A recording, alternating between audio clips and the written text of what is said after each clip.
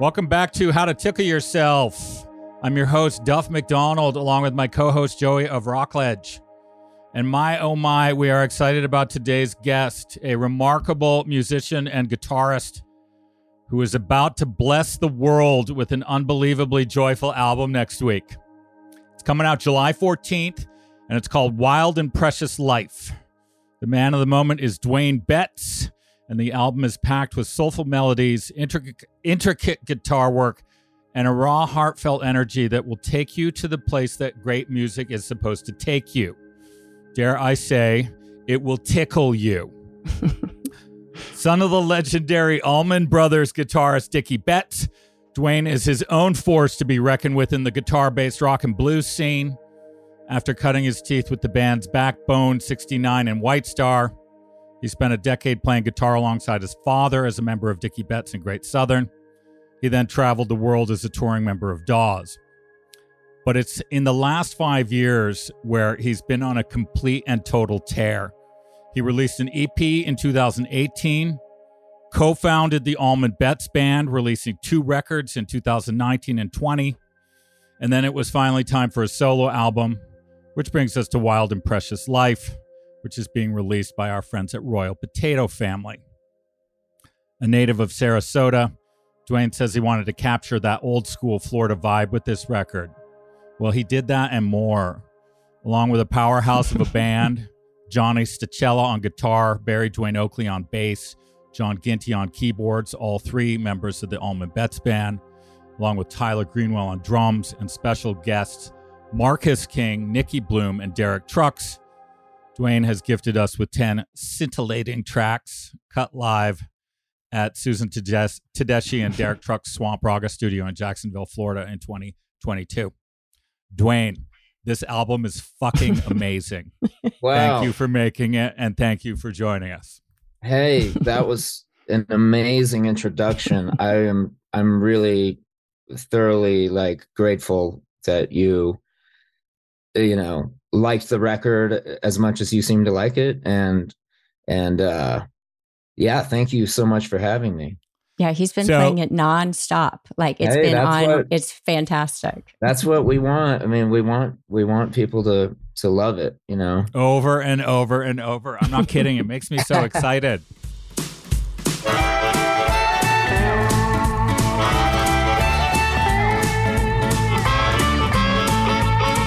At the present moment, traveling town to town, the mystery of the motion, right here, right now, right here, right now, whoa, right here, right now.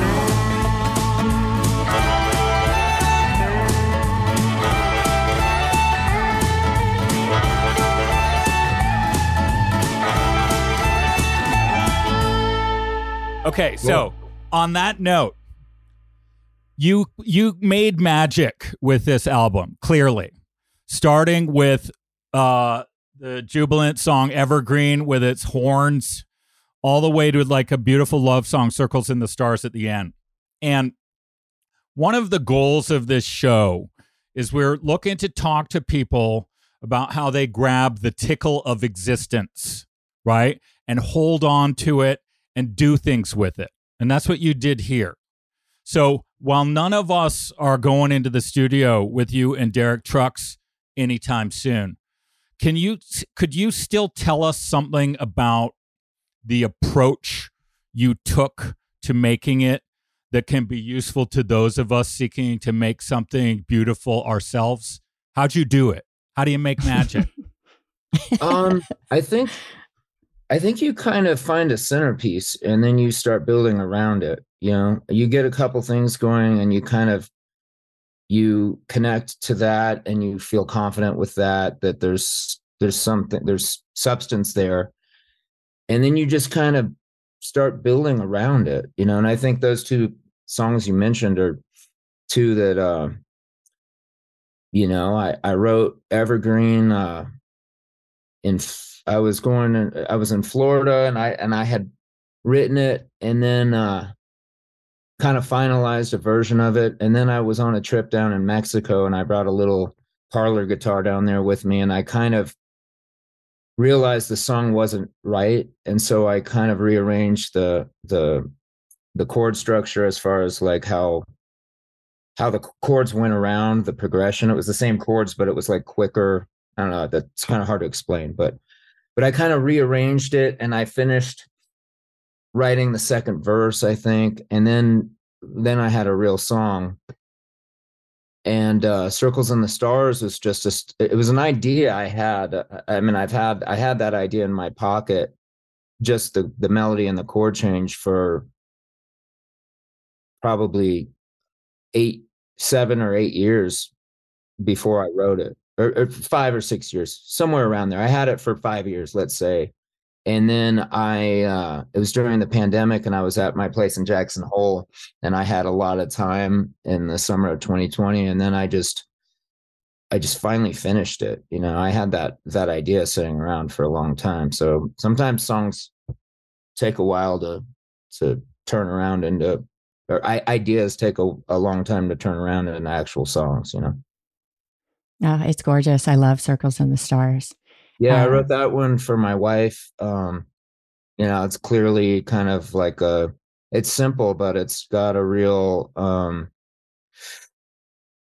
of inviting, kind of comfortable quality about it, to where you can kind of follow it along easy. And it's a perfect song to end the record with, I think. Well, and so speaking of, I'm hoping this one's about your wife. The Sacred Ground, is that the name of the song? Yeah, Sacred Ground is another one. Yeah, I wrote that one in Jackson as well during that same period. And I had Saul Vaughn, who I co-wrote a lot of these songs with, come in and kind of clean that one up. I had it, but it wasn't quite up to, you know, sometimes you need an editor to come in and at the last second and kind of turn something from kind of like being like, that one's kind of a song that's kind of on the verge of cliche, you know, but it is a really good tune, you know? No, it's not. No, it's not. And, I love when it. When you say I mean, feels like the we're other walking. songs are, yeah, I mean, Circles in the Stars is a great song. Like, I'm not putting myself down. Like, I mean, you know, I'm saying he came in and made some really crucial changes in it that made it what it is. So I just want to give credit to him on that one too. Well, the line itself feels like we're walking on sacred ground together with this love we found. I like when I heard it, I was like, oh my God. That's what Joey makes me feel like. Like yeah, you stole my line. You nailed it. You nailed it. You totally stole my line. But it's you stole my line. I was going to say that because that's how that song made me think about you instantly and about our relationship. I love it. But it's a great segue, because I wanted to ask you about your wife, about Lisa, and how she sort of factors in to your music and just in your life. Like, you seem to have a pretty good thing going. Yeah, I mean, she's amazing. She's like, I wouldn't be able to do any of this without her. Like, I mean, I get so overwhelmed with like the schedule and handling this, and I have to get on a flight to do this, and I have to pack my bags, and what do I need, you know, just everything. Like, sometimes I feel guilty because she helps me out so much. Like, I want her to have time to do her, because she's an amazing designer and sells her stuff. And you can go to her Instagram and check it out. Plug. No. No. What is it? What's the Instagram? Yeah. What's your Instagram? Lisa Hadley, Hadley Betts. All right. All right. 2 followers coming up right now. Yeah. Yeah. She has, she makes all of her stuff in Bali. Or it has nice. Made. She goes over there and sources the stuff, and from textile from, you know, the indigenous, and goes and works with them and stuff. And it's really cool stuff. But yeah, I mean, we're like, you know, we're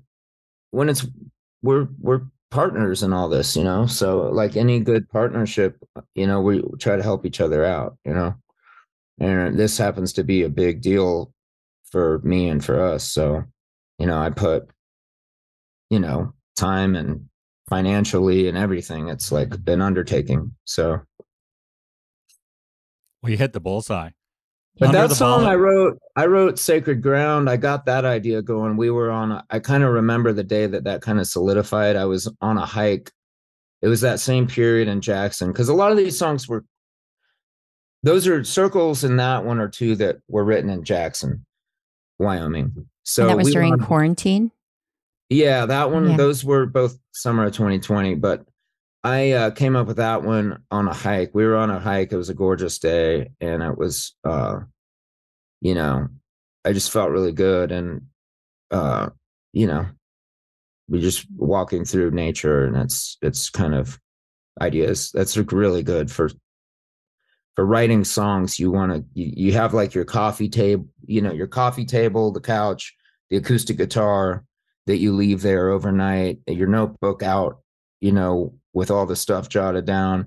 And then you come back to that, but then you get away from it and you go on a hike or something.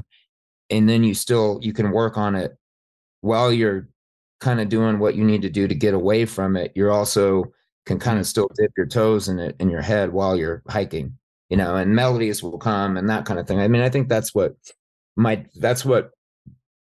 a lot of people do, Yeah, we go for walks every morning.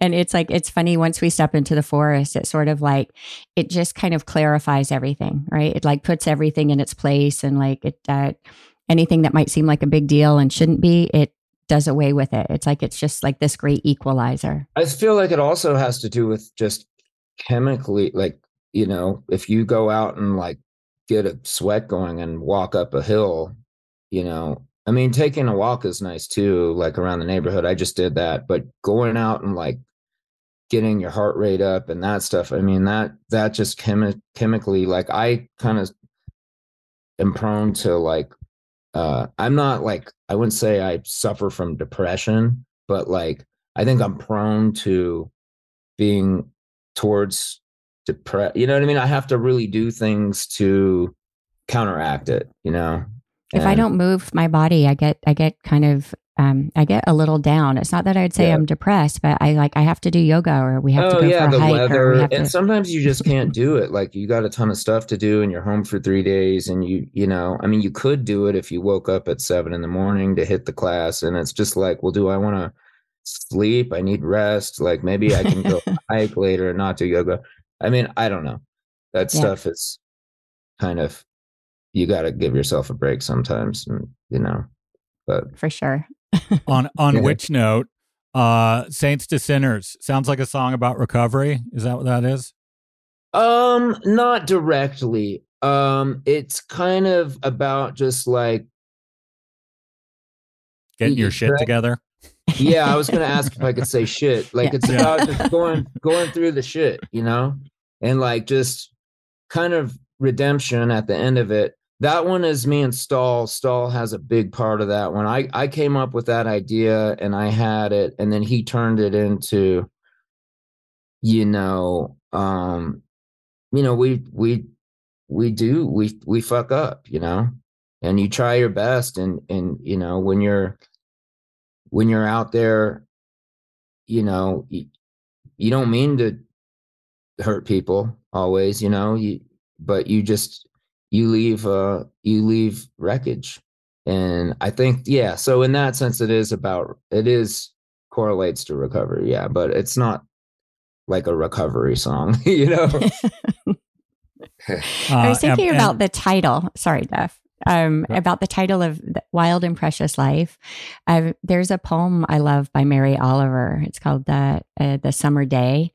And it has a line. It says, what do you plan to do with your one wild and precious life? Yeah, I didn't know that. I looked it up to make sure there wasn't a record called Wild and Precious Life. And I was like, just hoping that there wasn't a record that came out like this year, and I did see that. And so I was like, okay, well, I can deal with that if there's like a poem that has it in it or something, because it just kind of came to me. Like, I don't know. It's like, you're just here for a second, and like these giants, I don't know if somebody had passed away that was like, just, these people that are in your life from the time you're born to now. And then they're, I don't know. It's just kind of like just kind of came to me, and it just kind of, I think it kind of speaks for itself. I mean, just like a symbolism for life in general, So, sure. So I wrote a book during quarantine called Tickled. It's right up here. Yeah. And I went to look and see if someone else had used it, and no one had. But there is a movie on Amazon where it's like for tickle fetishists. So I was like, "Fuck it, that's fine. I can compete." Yeah, you don't have with to. a documentary.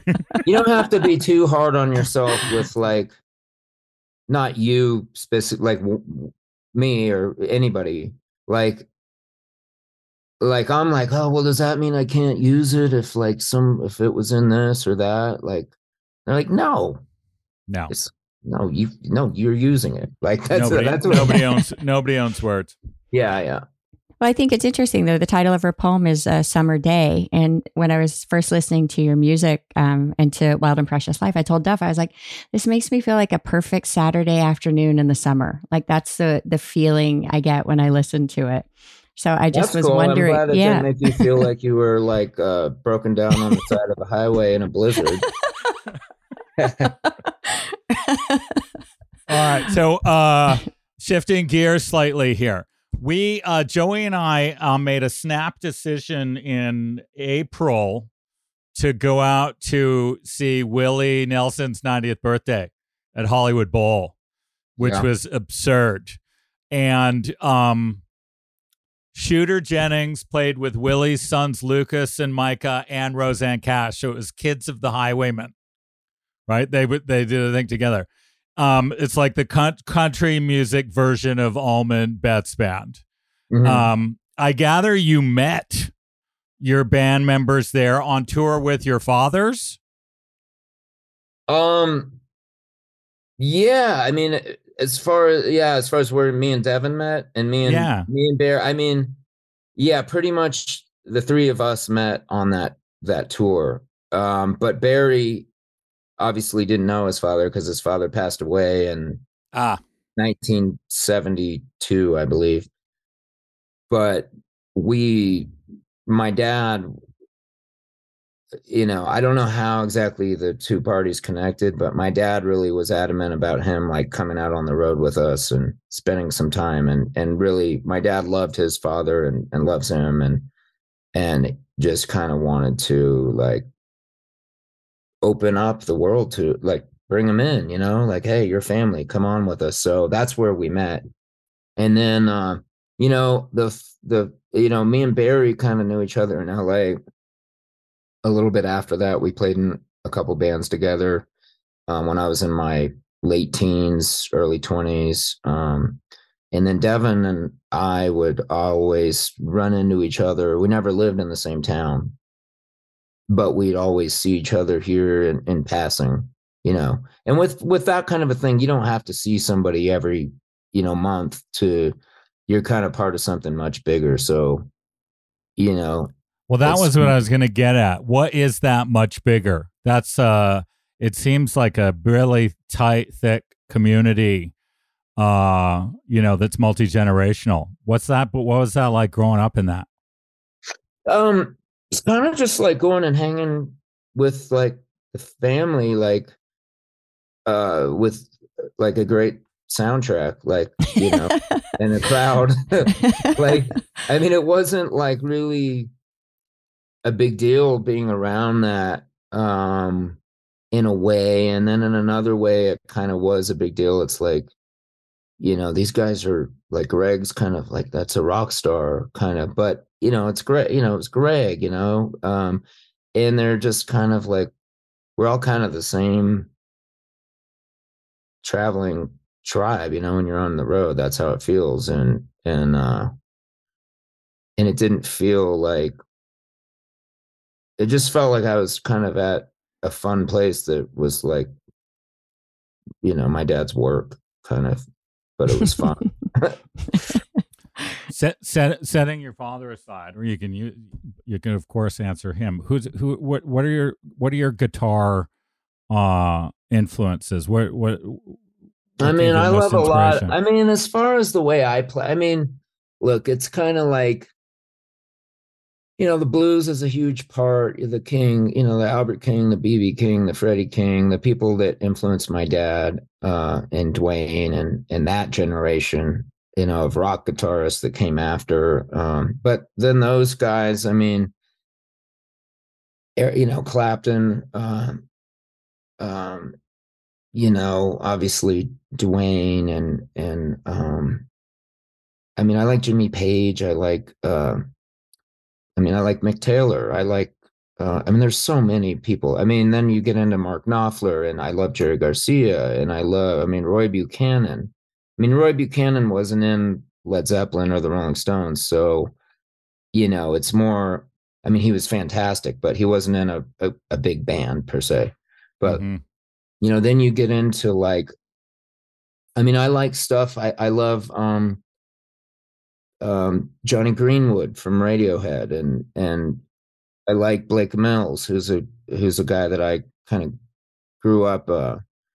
He was playing with us when he was like 13, when I was in a band in Malibu called Backbone, and he was kind of a prodigy, and he's an amazing producer, songwriter, and guitarist. But Johnny Marr from the Smiths. I mean, I like people that do interesting things. They don't have to be the greatest, like the way the lead guitar players of the late 60s and 70s, early 70s, those guys that we mentioned earlier, like they don't have to be like that for them to really, for me to really like what they do. Like Johnny Greenwood is a perfect example. Like what he does with the guitar is like, no one really does that. So but I love Mark Knopfler. I can't tell you how much I love Mark Knopfler. I love. I kneel at the altar of Knopfler. Yeah, he's one where I like. I mean, there's so many. I mean, obviously Hendrix is like the greatest guitar player ever. Stevie Ray Vaughan. I mean, those kind of people. I mean, Jeff Beck, obviously. I mean, those people go without saying. All right, what was it like to? I see that Steve Cropper produced your first EP. What was it like? He produced so that EP was kind of taken from different sessions over different years, and I kind of had them as demos, and I kind of compiled it all to have something to put out, because I was like, well, this is good, people should hear this. I don't want to be too perfectionist about it. And so I kind of took what I had, and I had done a session with Cropper in Nashville, and we recorded 3 songs. And I think When We Get Home was the thing on my EP that I used from that session. And I think I recut the guitar and the vocal on it, but I really loved the bass and the bass, drums, and acoustic. I think was it just sounded so good, and I liked it a lot. So, but yeah, Steve Cropper is amazing. That all goes without saying. His work is he's a legend. And like Keith Richards too. I mean, those guys aren't lead players, but those guys are guys that I are both bad to the bone. Obviously, it goes without saying. You know who else is, and who plays just a dirty swapping guitar with you, is Marcus King on Cold Dark World. Damn. Yeah. He's a bad boy, Marcus. I mean, he's sweet as pie, and he's a good cat, as they say. What are you listening to now? Give our listeners something that isn't obvious. Who's an unknown band?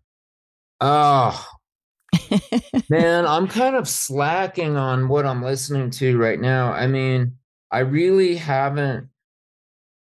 I mean, I'll say I do like.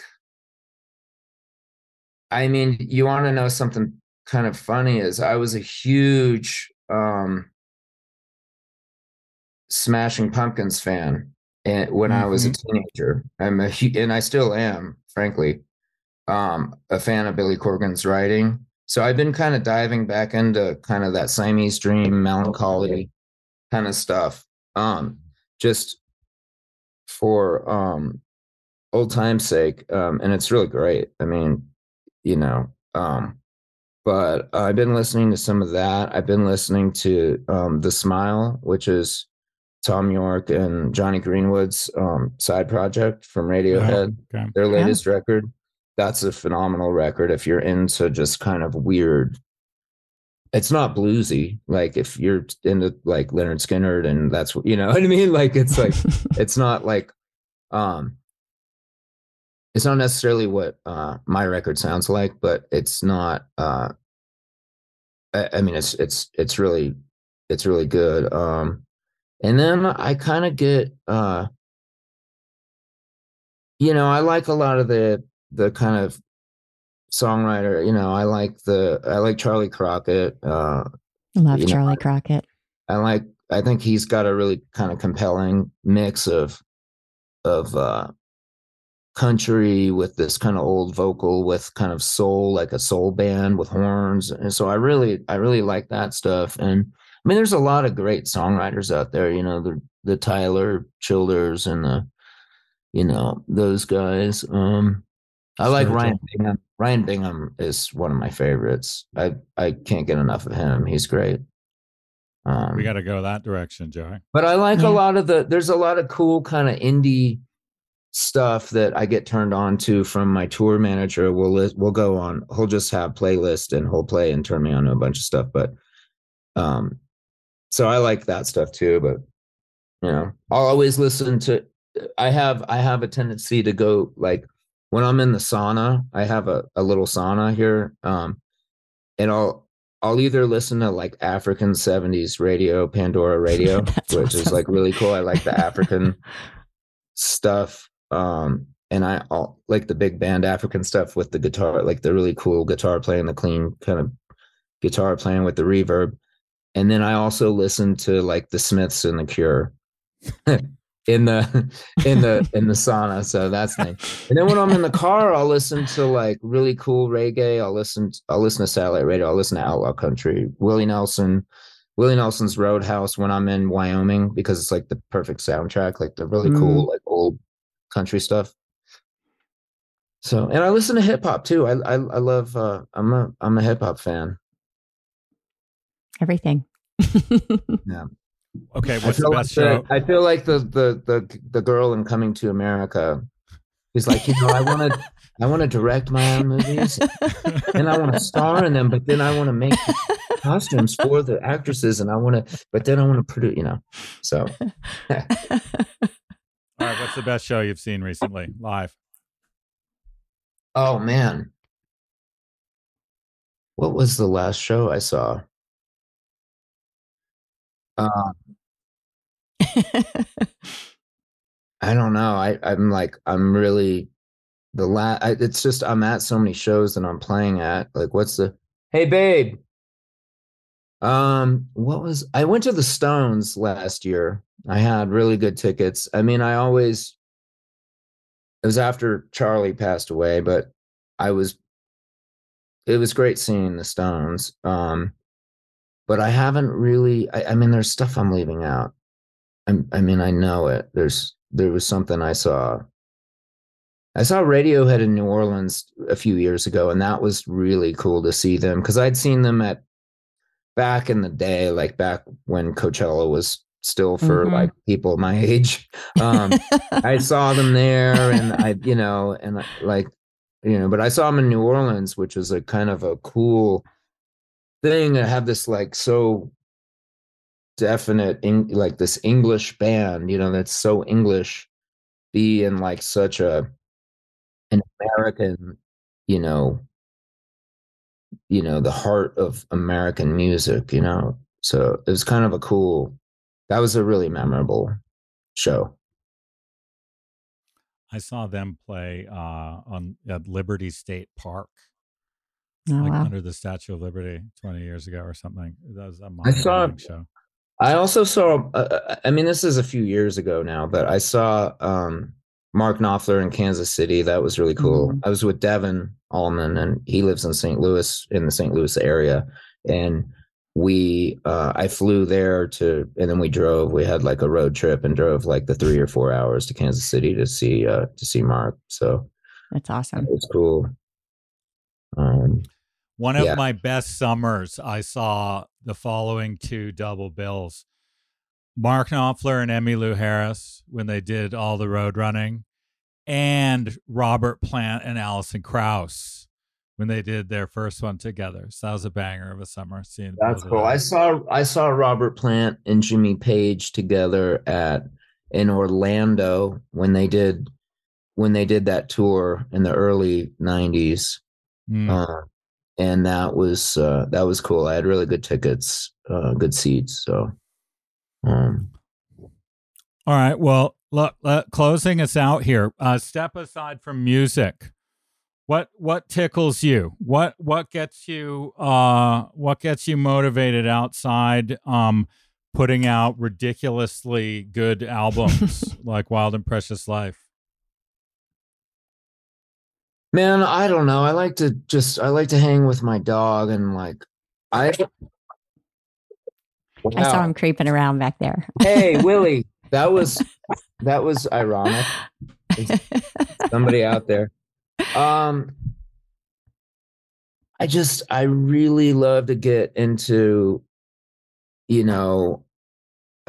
having like a full existence, because I struggled with the addiction stuff like many of my friends have, and some of them didn't make it. And some of them did, but so I really just appreciate nature. Like when I go on a walk and I see the sun and the wind on the trees, like that stuff is so cool to me still after being sober for 6 years. And I just I love to travel and I love to see different places, and it's like worth the jet lag, as much as I can. I mean, I'm not just, able to, I'm going to fly to Bali because I want to. Like, I mean, it costs a lot of, I don't have the money to just live that lifestyle all the time, but when I can, and I'm fortunate enough, but I love to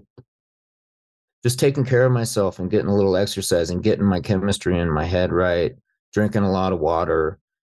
I love my wife and I mean, we both love food, and she's an amazing cook. So, I mean, all of that stuff, just having a good day, a full day in a full existence is kind of the idea and it's hard sometimes. I mean, sometimes I wake up with like gripping anxiety, and you just got to keep walking forward and breathing and just walk through it and do something to get it out, whether it's like sharing in a meeting, or just talking to a friend, or, talking to a friend, then going on a hike and checking off the stuff on the list that you need to check off that will relieve the anxiety, and then just facing another day. I mean, it's kind of like the Buddhist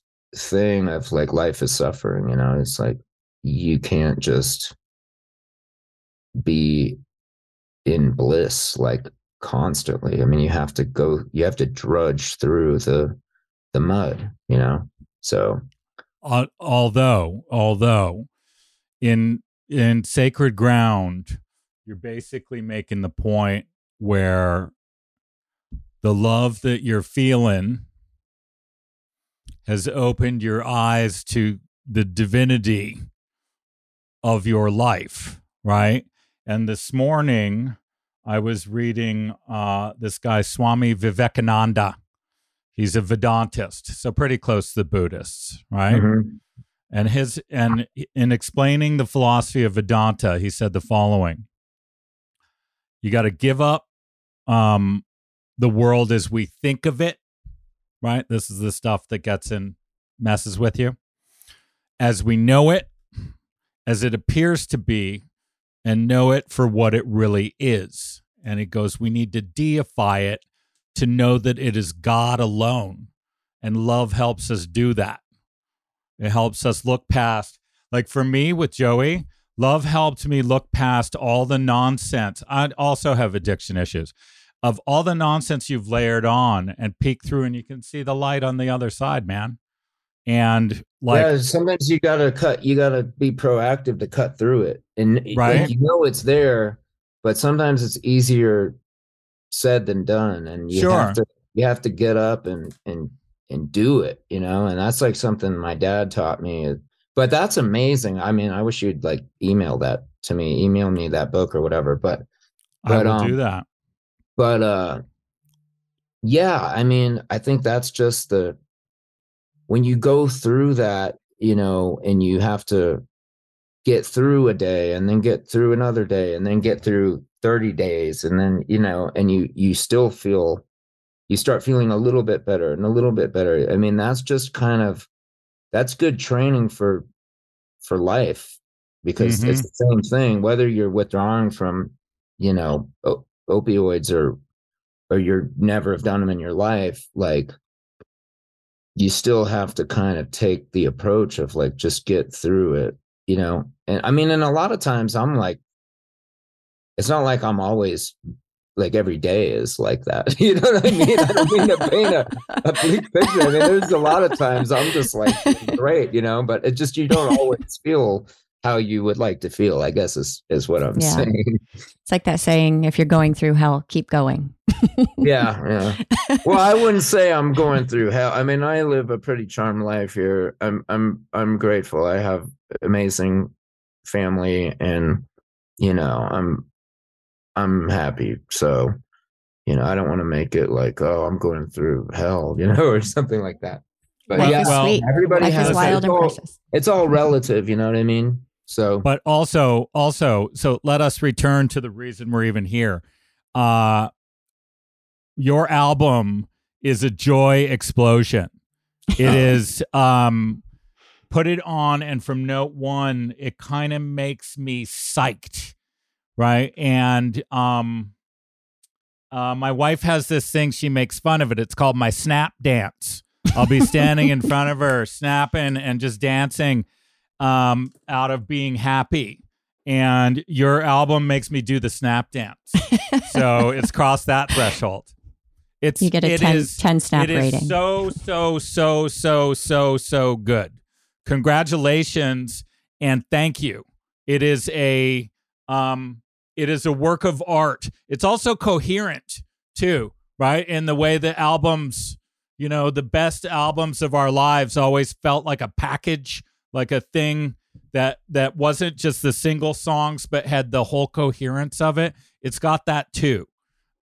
So you know how to harness the joy. So I'd dare say you're even a bit of an expert at it because it's so amazing.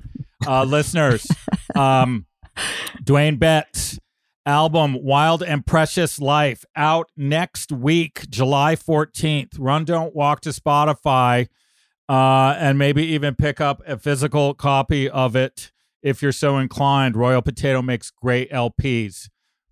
Duane, thank you for joining us. It's been a thrill. Thank you. Thank you so much.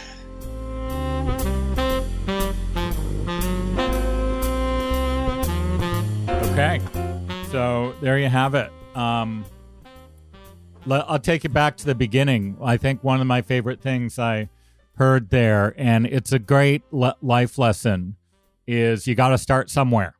So when he's talking about, I was like, how do you do this? How do you make magic like that? He's like, the answer is start doing it.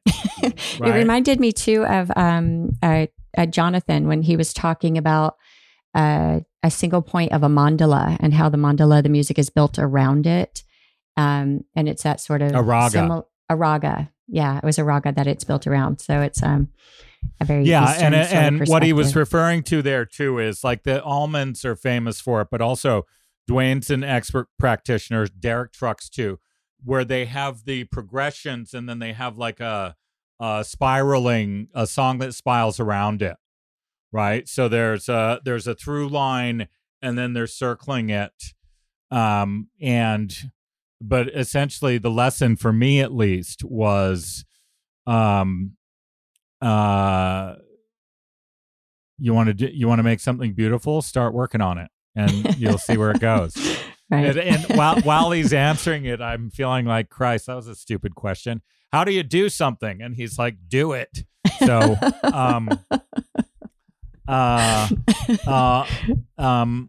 and he's talking about his logistics. He's in a couple bands. So if you look at his website or on Royal Potato,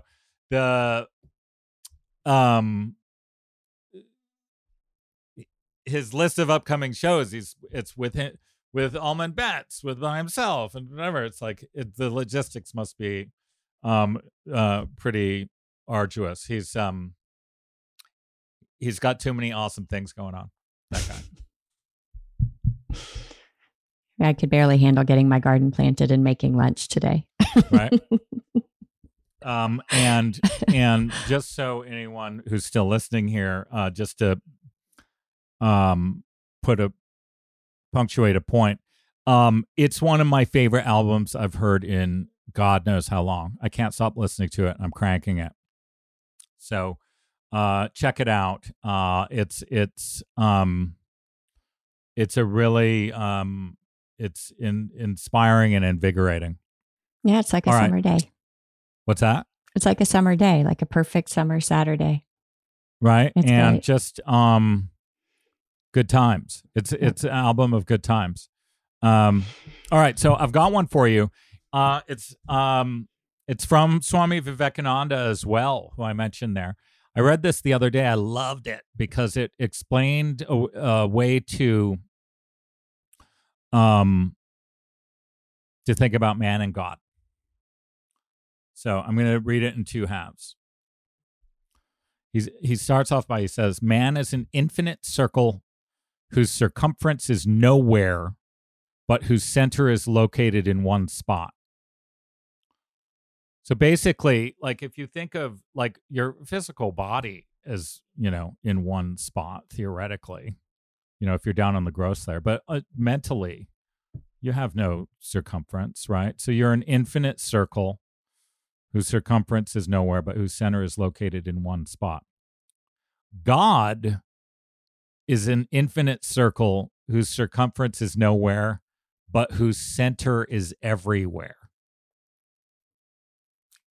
That makes perfect sense to me. I feel like when I'm in a state of presence, it's sort of localized here, but there isn't actually a boundary to it, right? Like there isn't, it's not confined like the way your body feels. Right. Confined. And then what the God part is so there's you in your infinite circle and no circumference. He's in all of it. So here it goes. He works through all hands, sees through all eyes, walks on all feet, breathes through all bodies, lives in all life, speaks through every mouth, and thinks through every brain. Man can become like God and acquire control over the whole universe if he multiplies infinitely his center of self-consciousness. That's all. Right? That's all you got to do. Right? Because you and God share the infinite circle with no circumference nowhere. The only difference is your center is located in one spot. To become like God, all you need to do is multiply infinitely your own center of self-consciousness. All right. Got Any it. questions? Done. Yeah. Bang. Done. Thank you, Peter Giles. So, I found that great because it basically explains the as above, so below, how we go from, the supreme down to our own godlike existences, but which are contracted somehow, right? It just means you're misunderstanding the center here. You're not a single spot. You're everywhere. You're all the spots. Okay, so and to close out, just because, why the hell not? We're gonna go with someone we haven't talked about in a while, Baba Muktananda. Mm. So, I was telling you the other day, anyone who's read Tickled, one of the things I talk about in there is I make this point over and over and again that counting things can't get to the essence of a thing. A great example is a tree.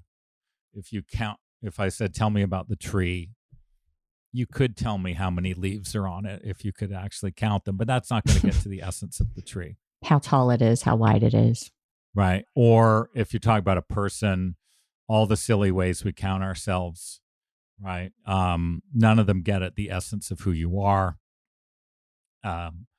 And even sports teams, you know, they do have to play for the championship and stuff, but a sports team's record, two teams can have the exact same record and they'll be very different teams, right? So they won't get at the essence of who the different teams are. So I wrote that in Tickled, and like I was fairly confident in it when I was saying it, and I remain so. But in retrospect, to tell you the truth, I really didn't know what the essence of a thing was, right? I just knew what it wasn't, which is some kind of count. And in my readings of yoga since then, one thing that I came across is that this is not a problem which is my own individual problem. They have a term for it, which it's called neti, which means not this, not this. So when you're looking for God, right? Basically, if it's anything that's sensorially perceptible, that's not it. It's not this. It's not this. And the reason for that is because the essence of a thing is actually invisible to the senses, right? So if you say the essence of me or you, right, you could take a picture of us. It's not going to get at the essence. You cannot grasp with the senses the essence of not just a person, but anything. It's the isness of it, right? The ultimate thing behind the thing, which is the backdrop of reality itself. So here we go. That's a long-winded way of, so I'm reading Swami Muktananda, and he's talking about, and he finally, I was like, oh my God, this is what the essence is. So he's talking about Shiva, who's one of the gods of the Hindu Trinity, but also stands for, the Supreme as well. And he says the following. It's a great passage. He says, Shiva is the isness of everything. Shiva is real. Shiva is all-pervading. He never ceases to exist. He never vanishes. He is eternal, whether or not he is perceived to be so. He is everything. He is in the failed in the same measure as in the redeemed. He is as much in the wicked as in the enlightened, as much as in the sinner as in the saint. Shout out to Dwayne Betts. As much in an atom as in the vastest cosmos, as much in a drop as in an ocean. He is beyond all limitation of space, time, and substance. He is everywhere. He is everlasting. He is in all. He is ever perfect. Indeed, to think that nothing is without Shiva is to see Shiva. That's fantastic.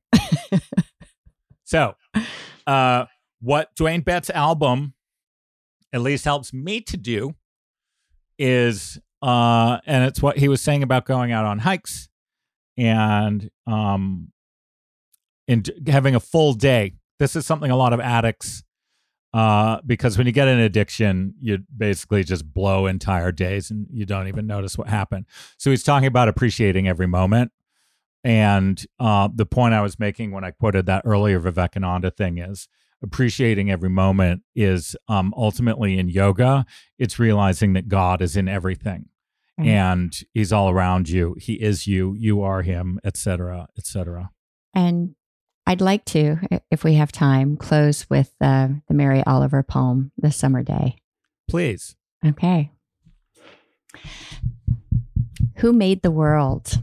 Who made the swan and the black bear? Who made the grasshopper? This grasshopper. I mean the one who has flung herself out of the grass, the one who is eating sugar out of my hand, who is moving her jaws back and forth instead of up and down, who is gazing around with her enormous and complicated eyes. Now she lifts her pale forearms and thoroughly washes her face. Now she snaps her wings open and floats away. I don't know exactly what a prayer is. I do know how to pay attention, how to fall down into the grass, how to kneel down in the grass, how to be idle and blessed, how to stroll through the fields, which is what I've been doing all day. Tell me, what else should I have done? Doesn't everything die at last and too soon? Tell me, what is it you plan to do with your one wild and precious life?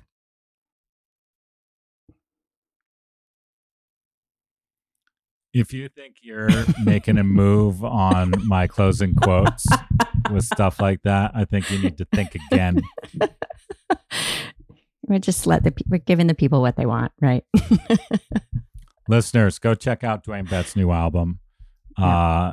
It's out next week. It's extraordinary. Thank you for listening. We'll be back with you soon. Bye-bye.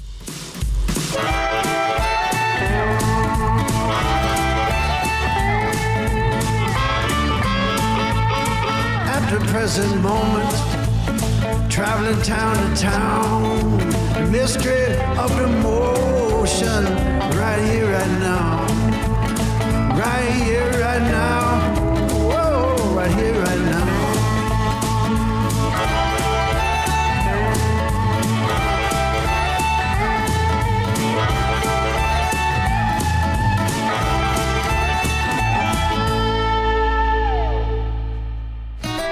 You've been listening to How to Tickle Yourself with your hosts Duff McDonald and Matt McButter. You can help us by liking, subscribing, and sharing this podcast with others. You can talk to us and see what else is happening on Instagram and Facebook at How to Tickle Yourself. This program was recorded in Studio B of the historic Rockledge Recording Studio and the Tunnel Under Arundel. Right Here, Right Now, our original 16-part theme music was written and recorded by the legendary Paul Reddick and Kyle Ferguson of the Sidemen, with the brilliant Steve Mariner on bass and drums and in the mixing room. The podcast is produced and distributed by Storic Media. Our editor is Andrew Steiner. Our coordinator is Samantha Abramovitz. Our producers are Kristen Verbitsky and Chuck LaBella. For more information, visit storicmedia.com. That's STORIC media.com. My love, my dear.